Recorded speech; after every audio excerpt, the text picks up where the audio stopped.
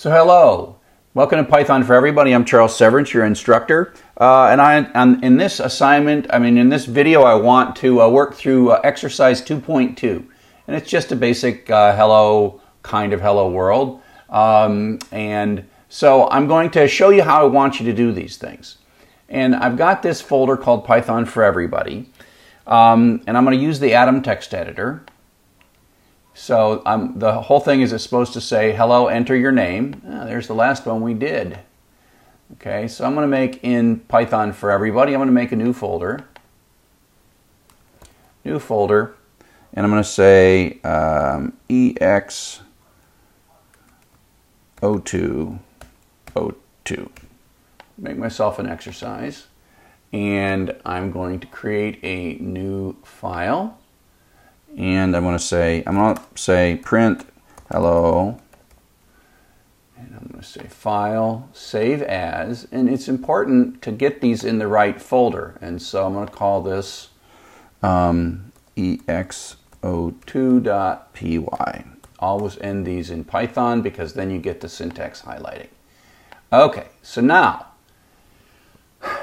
again, you're not going to like this, but I want you to learn to execute these things using the real tools that we're going to really use. Because when you're applying this, I want you to know how to actually do real work. So I need to get to the point where this terminal program, and I could say start run terminal. That's another way to get the terminal program started, but I've got her down here in my docs, so that saves me some time. And of course, if you're on Windows, this is the command prompt. And so in Windows you'd type CD, but in Mac I type PWD, and that shows where I am at in the directory structure. And I can go into my desktop. This would work the same. And I can do an ls. In Windows I would say dir. And I see this desktop folder. And I'm going to go into py4e. And if I keep doing PWD, you see I'm navigating deeper and deeper into this directory structure. And then I do an ls here.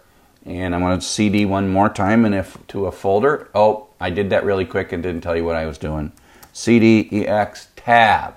So that's because if the name of the file or folder is unique, you can hit the tab in the command line.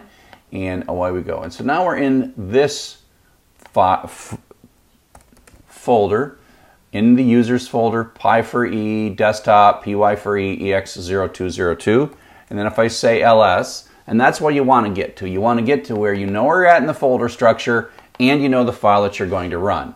And I've saved this, and so if I say python3 ex02.py, it runs. And now I know that what I'm doing in this screen can be run in this screen. And oh, I did that again. I hit the up arrow and I can run it again. So you'll find that the way you write these programs is you write them here and then write them here and run them here.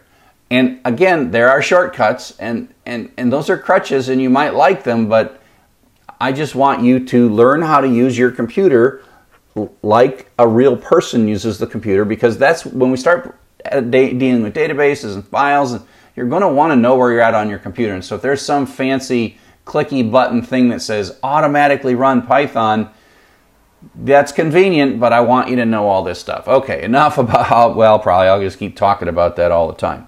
So, now that we've got our problem, write a program that uses input to prompt for their username and welcomes them. So this is pretty simple. Go back to Atom. Come on, Atom. Okay, so we have to have a variable, nzt. Later we'll talk about choosing variable names. Right now I'm going to choose a crazy variable name. Input is a function, and then you put a prompt. And that's supposed to be enter your name, colon. And I'm going to put a space in there. So I'm going to save that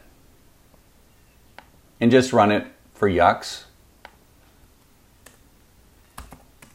And there you go. That's one thing you'll get used to, is just typing gibberish really quick. And then we're going to say print, what do we got to say here? Print hello,